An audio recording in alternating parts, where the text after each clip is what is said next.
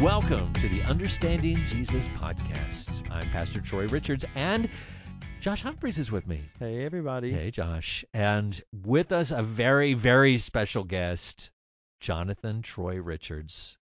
Thank you so much. This is Jonathan. Jonathan is the youth pastor at Russell Springs Baptist Church in Russell Springs, Kentucky, and wearing a Kentucky Wildcats shirt to boot. And Josh is And also wearing Troy, blue. who else is Jonathan Richards?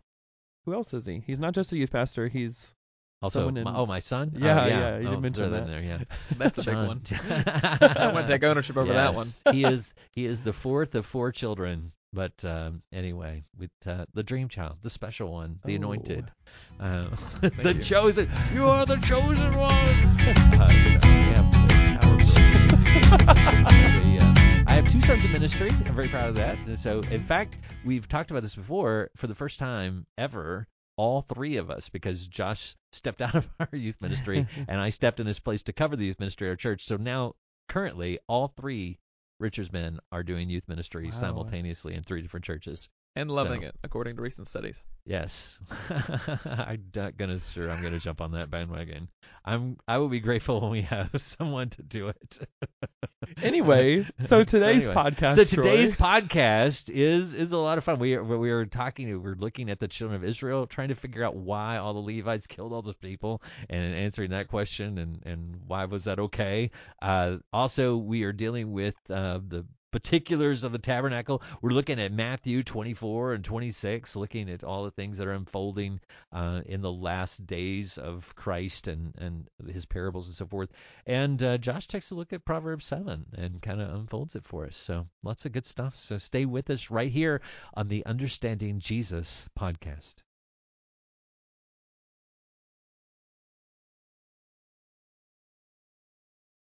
We are back on the Understanding Jesus podcast. Thank you all for joining us. And we have Jonathan and Josh and me, and we are getting ready to unfold what scripture passages have stood out to us. And I am going to share from Psalm 19. It says the instruction, this is Psalm 19, starting with verse 7. The instruction of the Lord is perfect, renewing one's life. The testimony of the Lord is trustworthy, making the inexperienced wise. The precepts of the Lord are right, making the heart glad. The command of the Lord is radiant, making the eyes light up. The fear of the Lord is pure, enduring forever. The ordinances of the Lord are reliable and altogether righteous. They are more desirable than gold, than an abundance of pure gold, and sweeter than honey dripping from a honeycomb. In addition, your servant is warned by them, and in keeping them there is an abundant reward. Who perceives his unintentional sins? Cleanse me from my hidden faults. Moreover, your servant from willful sins, do not let them rule me. Then I will be blameless and cleansed from blatant rebellion.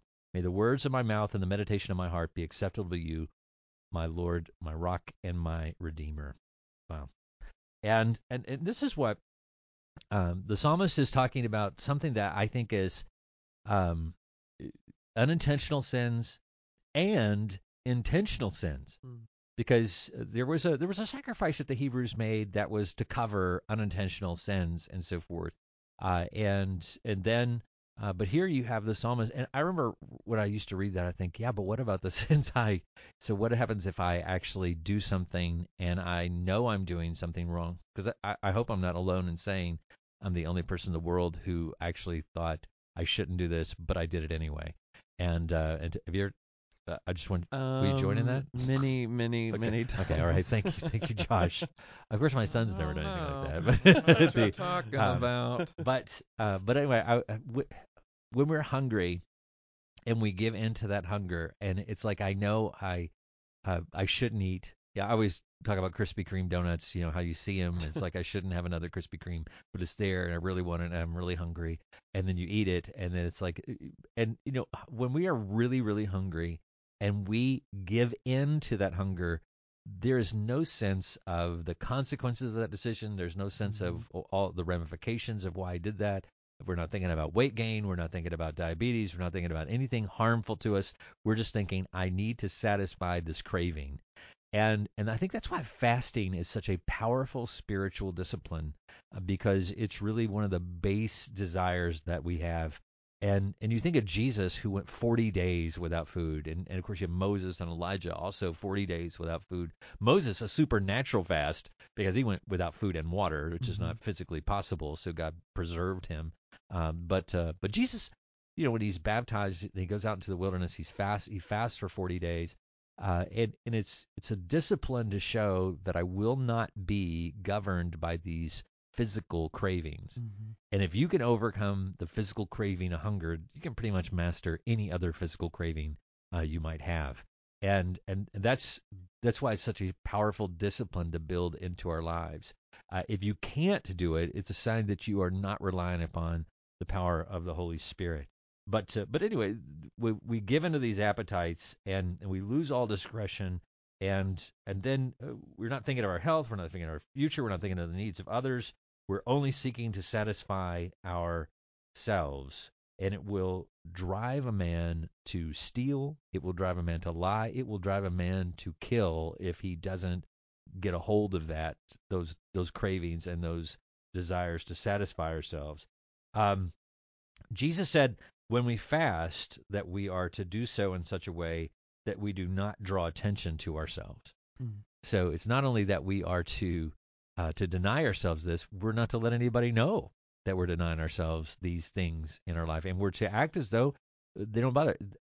When you think of that level, if you've never fasted before, I remember reading a book called Celebration of Discipline by Richard Foster, and he was talking about the discipline of fasting and how fasting 3 days, 5 days, whatever the case may be, that when you think about that,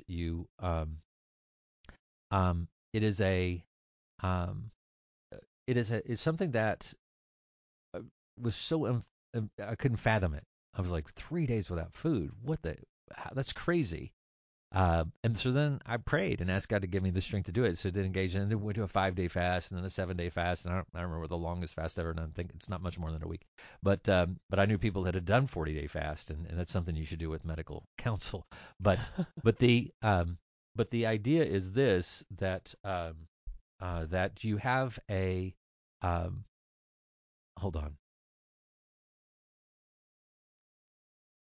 When we master our appetites with self-control through the power of the Holy Spirit, God is magnified. And so it really is a matter of us relying upon the power of the Holy Spirit in order for us to gain control of our appetites. So anyway, that's Psalm 19. Jonathan. Yes. What do you have? So I'm speaking out of a scripture of Exodus chapter 32. If you all are with us right now, we can turn to Exodus chapter 32 and go into verse 15. It says, Then Moses turned and went down from the mountain with the 2 tablets of the testimony in his hand, tablets that were written on both sides, on the front and on the back they were written. The tablets were the work of God, and the writings was the writings of God engraved on the tablets. When Joshua heard the noise of the people as they shouted, he said to Moses, There is a noise of war in the camp. But he said, It is not the sound of shouting for victory or the sound of the cry of defeat, but the sound of singing that I hear. And as soon as he came near the camp and saw the calf and the dancing, Moses' anger burned hot, and he threw the tablets out of his hands and broke them at the foot of the mountain. He took the calf that they had made and burned it with fire and ground it to powder and scattered it on the water and made the people of Israel drink it. First of all, the drinking of powder of this metal that was burned seems very that's an intense thing to do, and I would not recommend it for anybody out there, just because that's an intense thing for Moses right off the bat to do. But there's a lot of preface that goes into this piece of scripture, and even after the fact, there's a lot that goes into it. As Moses retreats up to, he goes up to Sinai to talk to God, he has Aaron left back at the camp, and Aaron seems to be an antagonist in this sense, where he listens to these people that have just escaped out of Egypt and has kind of given in to whatever they are asking for, which is making a calf to the gods so they can give kind of homage or praise to this to be able to get out of Egypt. And so Aaron's like, oh, of course, yeah, for sure we'll do that because Moses isn't here, so why don't we just do whatever you guys want? Even though it's God the whole time leading them out, God the whole time at the forefront, and you can kind of see this kind of lead this whole storyline of Israel as disobeying God time and time again. This is kind of that forefront kickoff moment where they finally are released from the Egyptians and they get on their own and they instantly screw it up. While God's talking to Moses, they are building calves and praising random gods for saving them in this sense. And Moses is talking to God, and God says, hey, go back down there because your people are being crazy. And he's even saying, and even God's red hot with anger. And then this transference of anger goes to Moses as he sees them doing this, and he breaks the 2 commandments that he just received. And so it's just a crazy occurrence of events as we see these people cross a sea and get to freedom, even though they're out and about away from everything they have been enslaved into and known. They're on their own, and they still choose to do their own thing and to separate themselves from the same God that just saved them.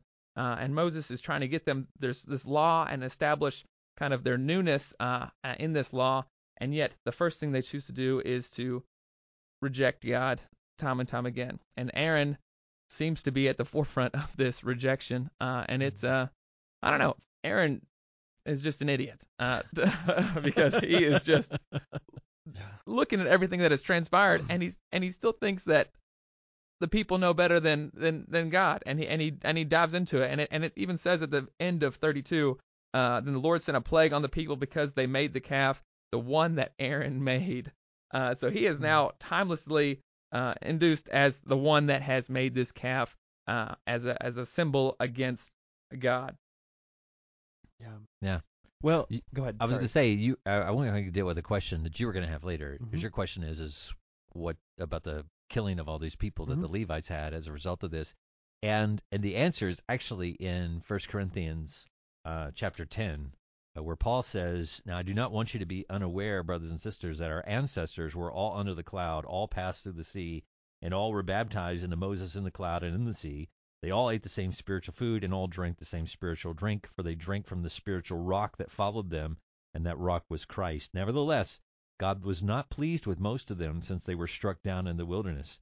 Now these things took place as examples for us, so that we will not desire evil things as they did.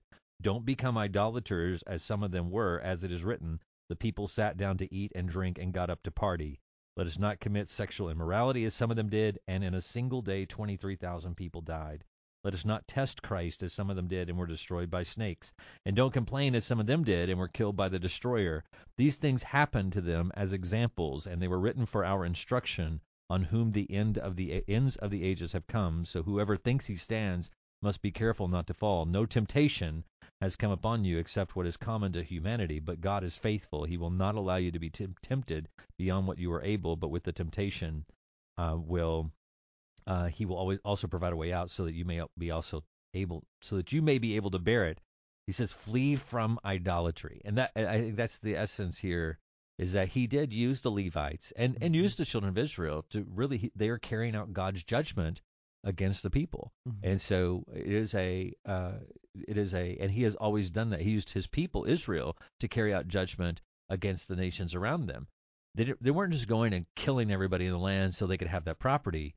God was passing judgment on the people in that land and then giving that property to his children, and said to them, if you commit the same sins they did, then I will bring somebody else. And he did. He brought the Babylonians in and did the same thing to them that they had done to the people of Canaan. And then brought the Persians in to do the same to the Babylonians, and so forth and so on. And so God is just simply at that time using them as agents of judgment. And the warning is that same God is going to hold us accountable, and it's only because of Christ that we have this moment, this opportunity to turn to the rock, to turn to the bread of life, to choose this day whom we are going to serve. Yeah. I'm in the same passage. I'm starting with Exodus chapter 31, the last verse in 18. I'm going to read down to verse 35 in chapter 32. Verse 5 in chapter 32. But starting in verse 18 of 31 says this: When the Lord finished speaking with Moses on Mount Sinai, he gave him the 2 stone tablets inscribed with the terms of the covenant, written by the finger of God. Chapter 32. When the people saw how long it was taking Moses to come back down the mountain, they gathered around Aaron. Come on, they said, make us some gods who can lead us. We don't know what happened to this fellow Moses who brought us here from the land of Egypt. So Aaron said, take the gold rings from your ears of your wives and sons and daughters and bring them to me. all the people took the gold rings from their ears and brought them to Aaron. Then Aaron took the gold, melted it down, and molded it into the shape of a calf. When the people saw it, they exclaimed, "O Israel, these are the gods who brought you out of the land of Egypt." Aaron saw how excited the people were, so he built an altar in front of the calf. Then he announced, "Tomorrow will be a festival to the Lord." And this is a very interesting passage. We've all been talking about it already, but the thing that's important to understand right now is idolatry. That's what's happening within the people of Israel. But to go along with what Jonathan's saying, why did they turn away from God? I think that's something that we don't really ever discuss. We just look at it and we say, "Oh, they turned away from God, those idiots," that's true. That's what happened. But it's interesting to ask why. Why did they do that? And it gives us the answer in 32 verse 1. It says this: when the people saw how long it was taking Moses to come, they gathered around Aaron and said, "Come on." And what we're seeing right here is impatience. There is just this longing for something more. And Jonathan and I were talking about Genesis early before we started recording, and then Troy was talking about this hunger. And we see Esau, he is impatient, he is hungry, and he gives up his birthright. There's no brain of his thinking. He's not thinking consciously, he's not thinking wisely. He just gives it up because he's hungry. And we kind of see the Israelites doing this here. And as we go through the storyline of the Bible, we see people do this over and over and over again, this impatience leading to idolatry. Which is really crazy. And the rest of this, verses 2 through 5, are even more interesting because of their impatience, they created a new god, this calf, this the cattle within Egypt was viewed as strength. This was the god of strength. It was anyway, so they had created this calf, and then what did the Israelites say? They say that Israel, these are the gods who brought you out of the land of Egypt. This strength, this calf has brought us out of Egypt. And then Aaron says something super interesting at the end of verse 5. It says, "Tomorrow there will be a festival to the Lord." And if you look in your Bibles, what you should see is that Lord is in all caps. And so what's happening here is if you look into the original language, they call this calf Jehovah. So this golden calf, which, by the way, what is the calf made out of? Gold from the plunder that God had given to the Egyptians. Right. And so the blessing that God had blessed them with, all of this gold, all of this riches that they all escaped out of Egypt with, they took off, they melted down, and then began to praise the blessing that the Lord has given them. And then they call it Jehovah. These people, Aaron himself was looking at this golden calf and calling it Jehovah, Yahweh. He was calling it Lord. And that is crazy. And so we see this impatience of just unknown, just mega impatience, lead to idolatry in such a way that they are calling the blessing of God, this gold, Right. Jehovah. They're calling it I am who I am. Yeah. And that is absolutely wild. Yeah. I really am. I get really uneasy when people have a picture of Jesus or something and they set it up in such a way in which it'll be at an altar where they go and pray to, and it's like, that is not. I mean, he says do not create, and some people say, well, it's not a graven image. It's like, but it is something that is made, it's prepared, and an object of worship. He at the minimum, God does not like that. Right. It's like, and he makes that so clear to us. We're just drawn back into that. We always are looking for something to look at or to point at, whether it be the sun or whether it be S-U-N sun, whether it be some type of picture or image or a cross. Even the cross can become that for us. If you have a cross, I mean, it's one thing to have a cross in a worship place where it just is a reminder of Christ and so forth.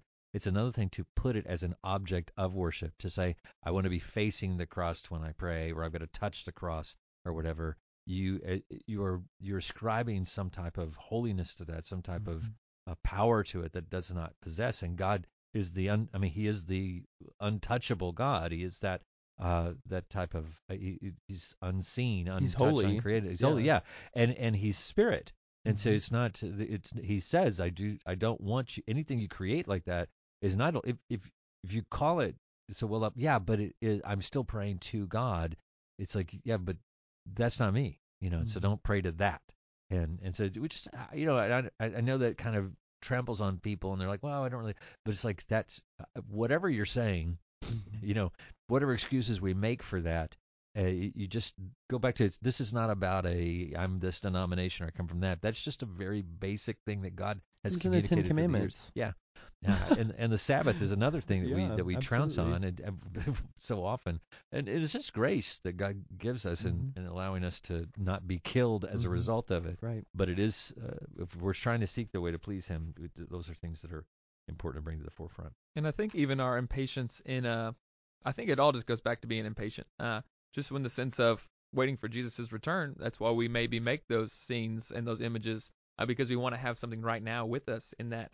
We don't want to wait for him to return and to see him then. We want to see him right now on earth. And you see it right here with these Israelites. They are impatient for Moses, and so it just leads to disobedience. All this impatience just leads into disobedience, and there's nothing else that it goes to. And so disobedience is a separation. It's disobeying God. And so we see it. These supernatural events happen, and God is above time, and so whenever we're constructed to time and we're bound to time, we get impatient, and that's where we see ourselves through disobedience. If we are patient, we do see that obedience time and time again in the Bible, but in this with the Israelites, their whole focus seems to be impatient and not to wait on God's timing, but to do it themselves, which leads to disobedience, and then that disobedience leads to that punishment, whether it be for their people or for people around. But it seems like they don't ever understand the concept of patience, and neither do we sometimes. Yeah. Well, I'm going to look at Matthew chapter 26 and just read just some verses from it because there's a lot happening here. But it's Jesus. It says in Matthew 26:14, it says, then one of the 12 called Judas Iscariot went to the chief priest and said, what are you willing to give me if I deliver him to you? And they counted out to him 30 pieces of silver. So from that time, he sought opportunity to betray him. And then Jesus, when he's having the supper with his disciples, he says, he who dipped his hand with me in the dish will betray me. The Son of Man indeed goes just as it is written of him. But woe to that man by whom the Son of Man is betrayed. It would have been good for that man if he had not been born. And then he takes the disciples out to the garden and he says, watch and pray lest you enter into temptation. The spirit indeed is willing, but the flesh is weak. And again, a second time he went and prayed, saying, oh, my Father, if this cup cannot pass from me unless I drink it, your will be done. And he came and found them asleep again, for their eyes were heavy. So he left them, went away again, and prayed the third time, saying the same words. Then he came to his disciples and said to them, are you still sleeping and resting? Behold, the hour is at hand, and the Son of Man is being betrayed into the hands of sinners. Rise, let us be going. See, my betrayer is at hand. And while he was still speaking, behold, Judas, one of the 12, with a great multitude, with swords and clubs, came from the chief priest and elders of the people. And here you have three very different sections of people. These are the three categories. We fall into two categories, and a third category we don't fall into because it's Jesus. I'll just give you that heads up ahead of time. But Judas had a demon, the word says. He had a demon, but he was still culpable for his actions. He did not come to Jesus and ask for deliverance. He just persevered in that demonic influence. Because he had his own desires. He had these desires. He was a zealot. He had a desire to see Israel gain victory over the Romans, and he saw Jesus as the avenue for that. And I think of so many people who are in church because it is the path or the avenue that they believe is necessary to get what they want out of life. It's like this is a means to my end. It's what I desire and so forth. You are a Judas Iscariot. If you're going to church because you believe it's going to help you accomplish your own end, then that is exactly what Judas did. And we make him out to be so evil and horrible, but there are a lot of people in the church. Billy Graham used to say that it was 80% of the church that was the case. And who knows, it could be because Jesus is actually looking for disciples, people who are following him to accomplish his will and his purpose. And so once he reveals this is my purpose and plan, then if it's not your purpose and plan, then you betray him and you seek to go against him.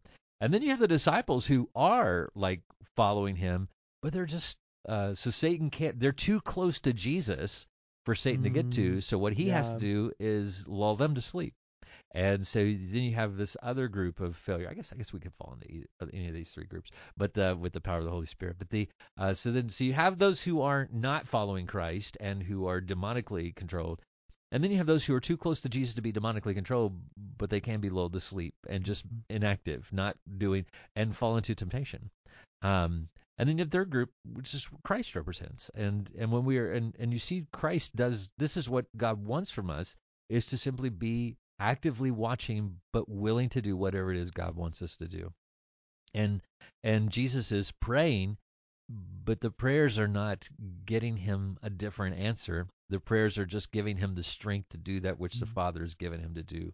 And it's so, it shows us that the series of events is happening to all of them. And Judas winds up hanging himself in despair. You know, if he, even at that moment, if he had gone back to Christ, Jesus would have forgave him for the betrayal. It showed that with Peter, but he didn't. He took, and this is what Satan ultimately does. He destroys his pawns. You know, I've heard people say, I wish I could go back in time and take Judas out of the picture. If it wasn't Judas Iscariot, it would have been somebody else, because Satan always finds a pawn to do his work, to do what he wants to do. And God always has a plan for that pawn of Satan to accomplish what he wants and his ultimate ends. And so, because Satan is, while Satan has pawns who are men, Satan is a pawn of God. And it's always important for us to remember that God ultimately is going to accomplish his will. Even if we're asleep, God's will is still being done. God is still carrying out everything he wants to do, even though Peter, James, and John fell asleep and weren't where they're supposed to be doing. Yeah. God still accomplishes his purpose. It's just they missed the opportunity to be a part of that plan. And kind of leading into my second piece of scripture as a correlation with that, and it is in Matthew chapter 24, verses 45 through 51. And this is the parable of the two servants. It says, "Who then is the faithful and wise servant whom his master has set over his household to give them their food at the proper time?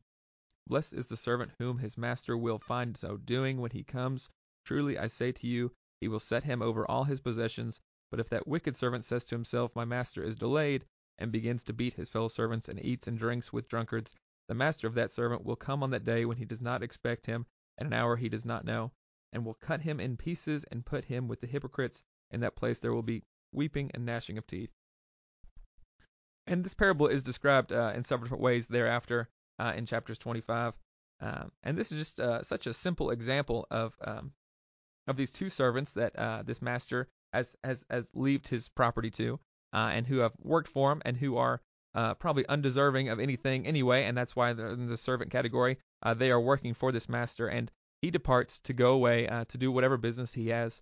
And as he leaves, he sees these two representations of people. And this first representation is this faithful servant who will work while the master is gone. He does not know when the master is going to return. He has no idea, but he's just going to persistently work and do the work the master has asked him to do. And he even says that he does more so of the work. He's not even doing the normal amount. He's actually going above and beyond whatever the master has instructed, and he goes above and beyond while he is gone because he wants to be conscientious of making sure that he is completing the work the master has set out for him. But then we see in the complete antagonizing way this second servant, who is this foolish and wicked servant, who decides to just do whatever he wants. He sees the master depart. He says, my master's delayed. That means I can do whatever I want, and basically flips the switch and ends up eating and drinking with the drunkards and ends up beating some of the other servants because he does not know when that master will return. And so as we see these two separate servants, we can kind of correlate it to Jesus' parable in the way that he taught of saying, this is me. God is the master, and he will send his son to return at a time we do not expect. It even says in the verses before, therefore you also must be ready, for the Son of Man is coming at an hour you do not expect. And so that's where we have to find ourselves, is are we going to be this faithful servant or the wicked servant in the ways of what are we doing in the times of waiting for Jesus' return? Are we living for ourselves? Or are we going to live for what the master has planned for us, what Jesus has planned for us, what God has set out and said, hey, are you making fruit? Are you living out the way that I want you to live? Are you living in an act of obedience, or are you living for yourself? And it says the rewards of each servant as well. And it even says that this faithful servant is going to receive the possessions that this master has. It's going to say that he received 100-fold and just go over abundance of possessions that this servant, this lowly person, will receive because he was faithful in that. But likewise, we see this wicked servant receiving the same punishment in the negative connotation of saying he's going to not only die physically, but he's going to join the hypocrites in an eternal punishment of hell. And so I love that Jesus' parable just it sticks out, and he relates the parable of the 10 virgins and the parable of the talents to relay the same message in the way of, we don't know when Jesus is going to return. And like he was saying, are you going to choose for living for Christ, or are you going to choose to live in your own ways of disobedience? And as we get impatient, and I love that reflection of Moses and his own story of he is gone to talk to God on Mount Sinai, and these impatient people are like, oh, he's delayed, he's not coming back. What's going on with Moses? What's happening? And they decide to just do their own thing. And so I love that we see this whole different story in the New Testament, and it shows the same comparison, but on a broader scale, saying Jesus will return. This new law now that is formed through Jesus, he will return. And are you going to be found being faithful, or are you going to be found building a calf for your own gods and your own things? Are you going to be found doing your own work because you think that you got this made for yourself using your own ideals? That's cool. That's good. Yeah.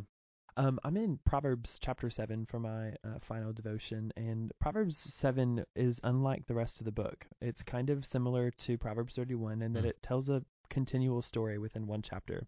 Usually in the book of Proverbs, it's here's a proverb, and here's a proverb, and here's a proverb, and it's verse by verse, a different little thing of wisdom. But in Proverbs chapter 7, it covers this story of a young man being seduced by an immoral woman.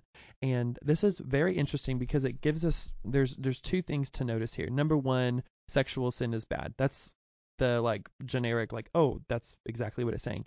But there's also something interesting as I was reading it today of wait a minute, this immoral woman is also just representing sin itself.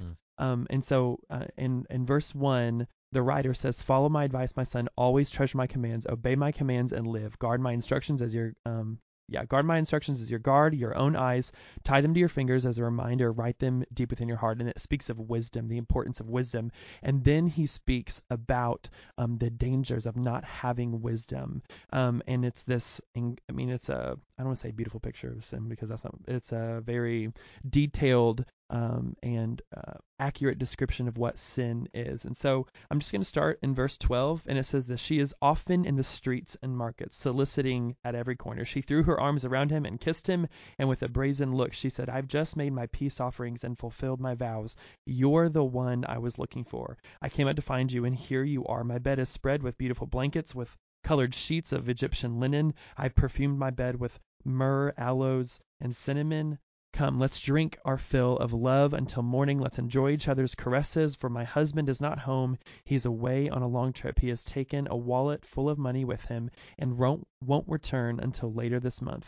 So she seduced him with her pretty speech and enticed him with her flattery.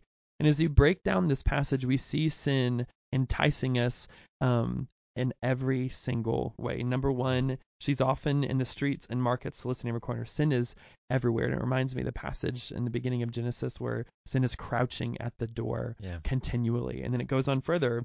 In verse 15, you're the one I was looking for. I came out to find you, and here you are. Sin affirms us. And then we go into verse 17. I've perfumed my bed with myrrh, aloes, and cinnamon. It gives us a sense of luxury. And then you keep going in verse 18. Come, let us drink our fill of love until morning. Let us enjoy each other's caresses. Blah, blah, blah. It offers us physical pleasure. And then this last part, verse 20, he has taken a wallet full of money with him, and he won't return until later this month. And then sin offers us secrecy from everybody and from God. And it's just very interesting to see what sin does. And so sin entices us in every part of us. And if we have no wisdom, sin is inevitable. We will fall into that. We will be seduced just like Eve was, just like we can go through the whole storyline in the Bible and see how sin has seduced every person because it messes with every single one of our senses. It messes with our heart, with our soul, with our mind, and with our strength. And if we do not have the wisdom of God tied around our fingers to remind us of who he is, then we're going to fall just like this young man. And it goes on to finish the whole chapter as it's speaking about this woman But again, reminder, this sin, it says this, for she has been the ruin of many. Many men have been her victims. Her house is the road to the grave. Her bedroom is the den of death. And that's the real description of what sin is at the end. It gives us all of this luxury. It affirms us. It gives us physical pleasure. It gives us secrecy away from God. But at the end, as you read chapter 7, it tells us that her bedroom is the den of death. And that's where sin lies. It's always crouching at the door. It's everywhere. And that's where it is. And so reading Proverbs 7, the point of it is, yes, sexual sin is so bad, but the more important part is the wisdom of God is beyond belief, and it protects us from death. And that sin, all it has to offer is death. And that, I mean, really, really pounced on me this week as I was studying that. Shelob's lair. What? Exactly. The spider. Oh. And the Lord of the Rings, yeah. Oh yeah, I didn't get Sorry, that. Yeah. But yeah. Shelob's lair is one of the scariest parts of Lord of the Rings because she's a giant spider, and so you're lured inside, and then you get caught in the web, and then you become her prey. Oh, and, I've seen that part of Lord of the Rings. Yeah, it's terrifying. It is very scary. It is extremely because you once you're in, you just can't find your way out, and she lures you in. Yep. And that is that's why the wisdom is see it and run from it. Yeah. Do not get entangled in it, because once you go in there, there's no coming out. Yeah. And that's where that's drawn from, actually, that passage. It's the Tolkien example. But that is terrifying. Should be terrifying. But I think it goes in that you should not reassure people, but you should warn people that all the things that it provides or says it provides is secrecy and pleasure, that it's all a false sense of that. It's never a real sense of pleasure, or never a real sense of secrecy, because God has overcome sin. Yeah. And it's just that there will never be a sense of secrecy in sin, because if you are the light of the world, there's no way you can hide from the light of the world. And just think about in Genesis, when Adam and Eve sin, immediately what they do is they hide themselves. They try to find secrecy away from the Lord.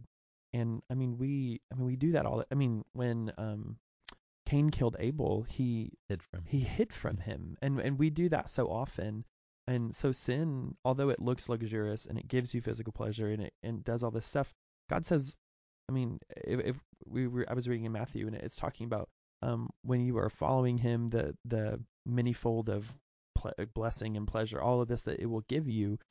Why would you just want Egyptian threads and colors, when God has so much more? And this passage really, I mean, it wakes you up to that. And the enemy, what he does is once you have fallen into that, his goal is to keep you there. That if he tells you, if you go into the light, everybody will see, you'll be guilty, you'll be dead, you'll be killed. And that's really where so we stay in the darkness thinking it's better. And I hear that so often. God doesn't want me, or I'm better off in the dark, or I can't stand to come into the light, basically, because people will see who I am, what I am.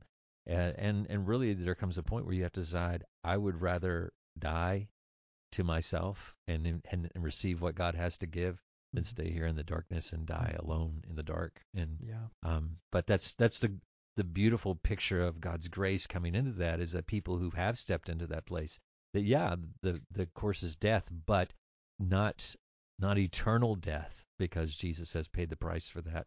And Jesus is the one who stepped into your place and took that death sentence for you.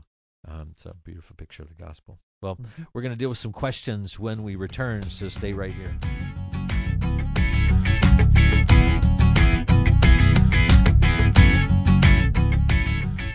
Welcome back, and we are going to cover our...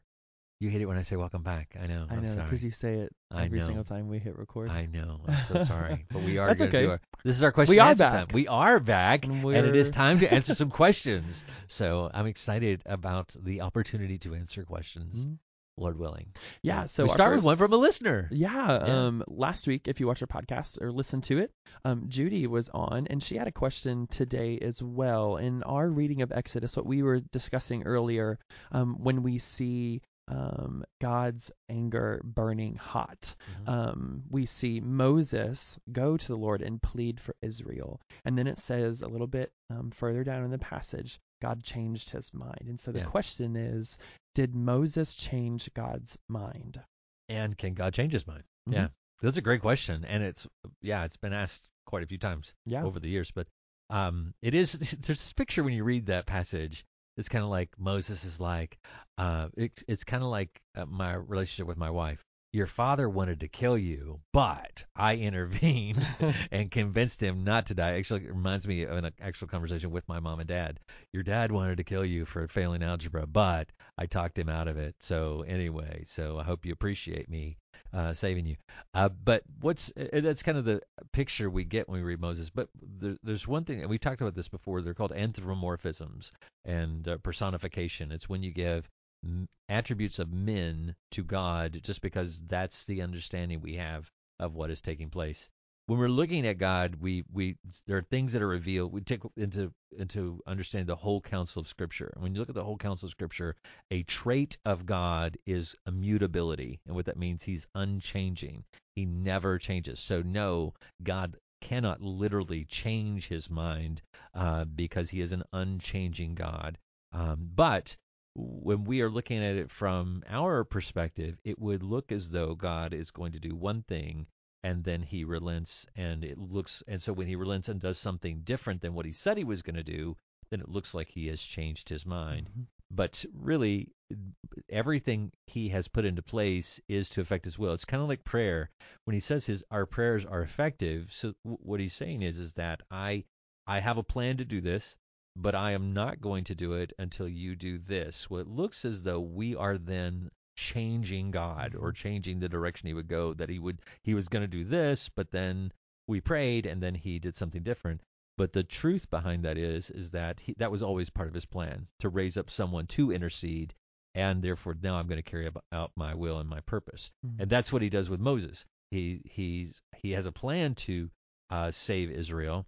But so He's got wrath stored up. He's going to pour His wrath on Israel, but He raises Moses up as an intercessor, and then Moses intervenes, and then God then responds to his prayers. I used to use an illustration like with my dad or grandfather or whatever. Grandfather's what I mostly think of when I would drive his tractor. And he would, I was 4 years old, and I'd be sitting on his lap, and he said, "Do you want to drive?" And I'd be like, "Absolutely." And so I got my hands on the steering wheel or whatever. Something I've realized now, but didn't really pay attention to then, is his hand was always on that wheel at the bottom, and so it looks like I'm turning it and so forth. He even let me run over a few strawberries plants for, from time to time, go off the path or whatever. But he would just kind of auto, correct it back to where it needed to be. And what he was doing was it was just a relationship where he was allowing me to participate in something he could have done without me. He didn't need me to drive the tractor. He just involved me in driving the tractor, which gave me a sense of purpose and fulfillment, but also bonded the two of us together. And that's what God is doing. He can run this universe without us. He could have resolved this without Moses interceding. But He wanted to involve Moses in that plan because He loved Moses and thought very highly of Moses, and so He's incorporating Moses into His plan. And that's the cool part about us today, is He incorporates us into His plan. That our prayers really are effective. When you intercede for that friend, God is putting it upon your heart to intercede, and He says that prayer is effective. It actually is making something happen because God has incorporated that into His tapestry of the universe. Yeah, and I think it's important, listeners, to realize, and we always have to remind ourselves of this as well, is that the people who wrote the Bible were people as well, and they have a limited brain just as much as we do. And even under the inspiration of the Holy Spirit, they have limited words because words are limited. But what the Bible is doing is explaining an unlimited, unlike anything else, God. And so when we have words like God changes His mind, that's what our brain can grasp. But that's as far as it can grasp, because like we said, He's immutable. His mind doesn't change. But that's what we can understand about it. And so sometimes the words, they just don't translate well into our understanding of God. So we project human qualities on a non-human, unlike anything else, holy God. And that's where this confusion can set in. So Jonathan, you had a question next. Yeah, mine's multifaceted in the sense of I'll ask lots of parts and we'll just answer a couple and see what we can answer. Okay. There is a large description in Exodus of certain things that are built, and they go through a detailed process of through the Ark of the Covenant to the tabernacles to different to what priests should wear and all sorts of different descriptions. And we see a description even with Noah's Ark being built. And my question is, what is the significance of those details in those descriptions, and why are they not given to some other things that are built throughout the Bible in that way? And why are those not as significant?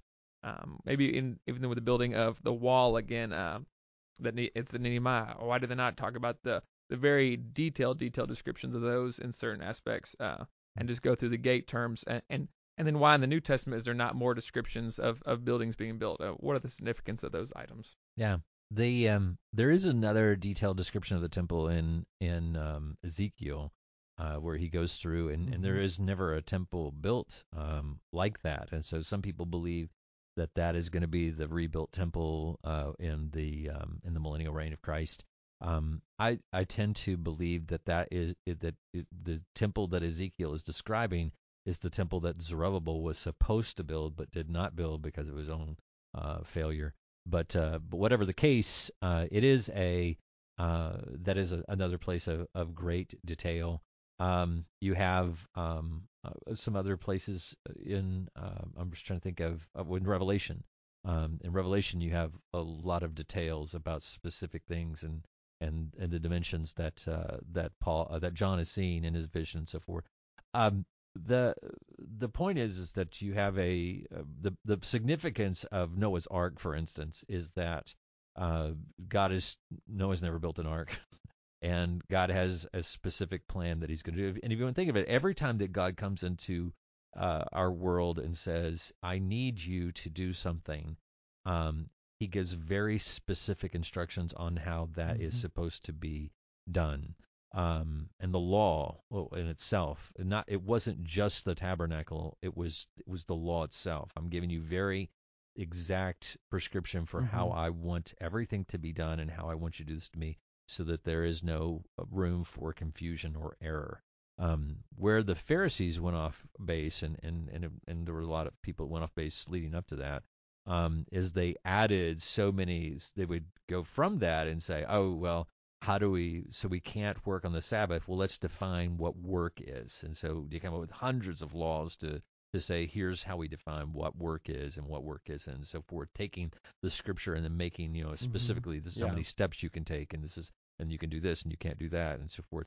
So when Jesus came, He was like, all right, I appreciate your efforts here, but let me draw you back to what my Father actually said, and specifically what He was looking for. And this part is fulfilled, and this part, and these are all things that are pointing to something that I want you to know and understand. And God is a God of detail and efforts, but really after the law was given, after the temple was built, and so they had all these guidelines they followed for the tabernacle. There wasn't anything to be built after that. That's why you don't have specific instructions in the New Testament for anything, because He says, "My God dwells in a temple not made with hands." And Jesus is you don't need the description of anything, because Jesus is the revelation. You have God revealing, here are the plans I want, and I'm giving you specific things, because you are finite people with finite minds, and so I have to give you these guidelines and directions and so forth. Like when He met with Gideon, He gave him very specific, here's what I want you to do, and here's how I want to do.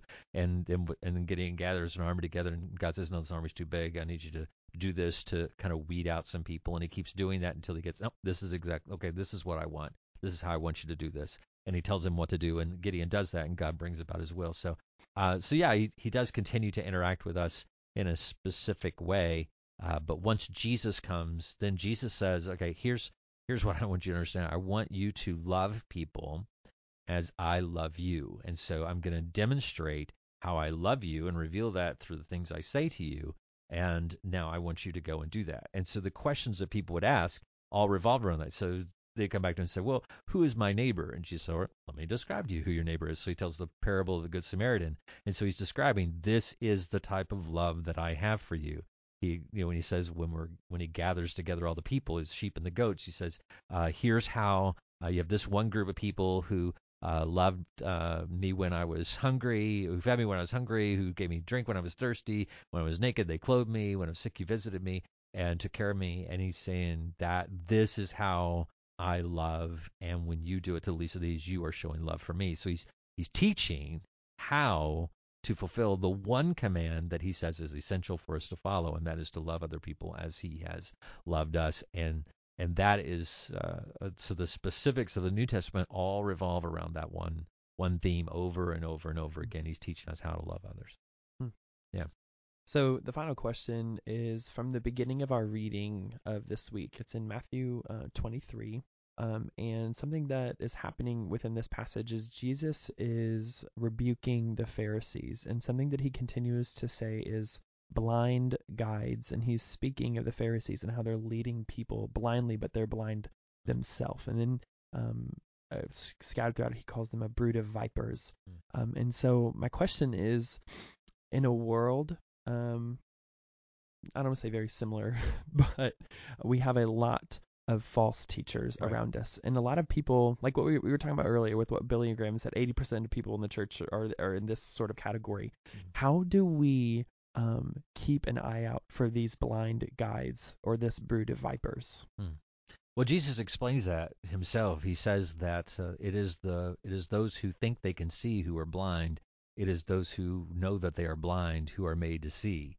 And so it all begins with just humbling ourselves before the Lord. Anytime you find yourself in a place of thinking, I know, I've figured this out, or I know where I'm going, or I know what I'm doing, and now I'm good, then you're in a very dangerous place. Whenever you think that you have this wisdom or this knowledge or this understanding, and you're like, oh, I've got, oh wow, I can't believe how much I know or I understand, or it's all so clear to me, and I've got it, and then you're in a really dangerous place because Jesus is the one who brings us sight. He's the one who gives us this, and it is never something we are not dependent upon. It is never something that we grow past. We are constantly we constantly have a need for him. There's this when we say we are born in original sin, we are born with a propensity. The sinfulness is to walk without God. And so we're, if you ever see a child, a toddler, when a parent will reach to help and they will push the parent's hand away, and they do not want you to touch them, they do not want you to help them, that is that original sin in that child. And we grow up with that, and we value that, and we highlight that. If you look at the world is all about figuring out how to do this on my own, and personal achievement and self-glorification, meaning being all that I can be. I can remember a guy in a message, one of the first messages I preached when I was looking at my first church, I said, the slogan "Be all you can be" is completely antichrist. And he was very upset over that. He was a military person, and so he's like, I think we should be all that we can be. And I said, no, we should be all that God wants us to be, or all that God makes us to be, because that's how He gets the glory. So the only solution is to understand we are blind except for what Christ reveals to us. And I don't have anything unless Jesus reveals it, unless Jesus shows me, unless Jesus makes me. And I wake up each day humbled before him and saying, God, without you or apart from you, I can see nothing. I can know nothing. I can do nothing. I have to have you. You are essential to me and to my understanding today. And so I must walk in total obedience to you, because if I don't walk in obedience, then I've given Satan a foothold. I've given him the ability to deceive me, to lead me astray, to take me in a different direction.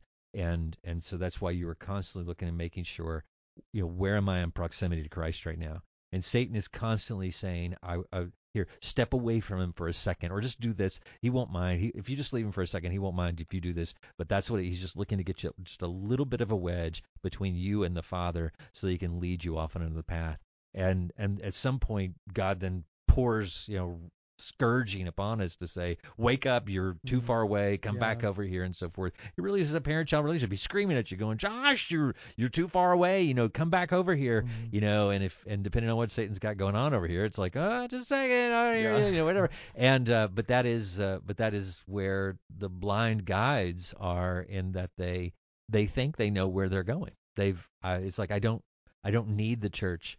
I don't.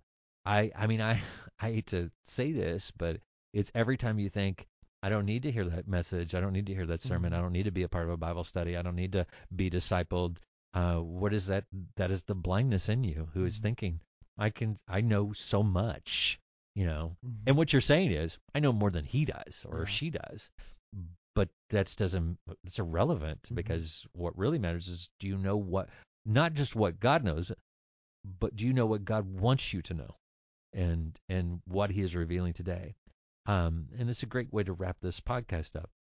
The point of the Understanding Jesus podcast is to show the value of coming to God on a daily basis in his word and asking God, reveal me, show me what you want me to know today.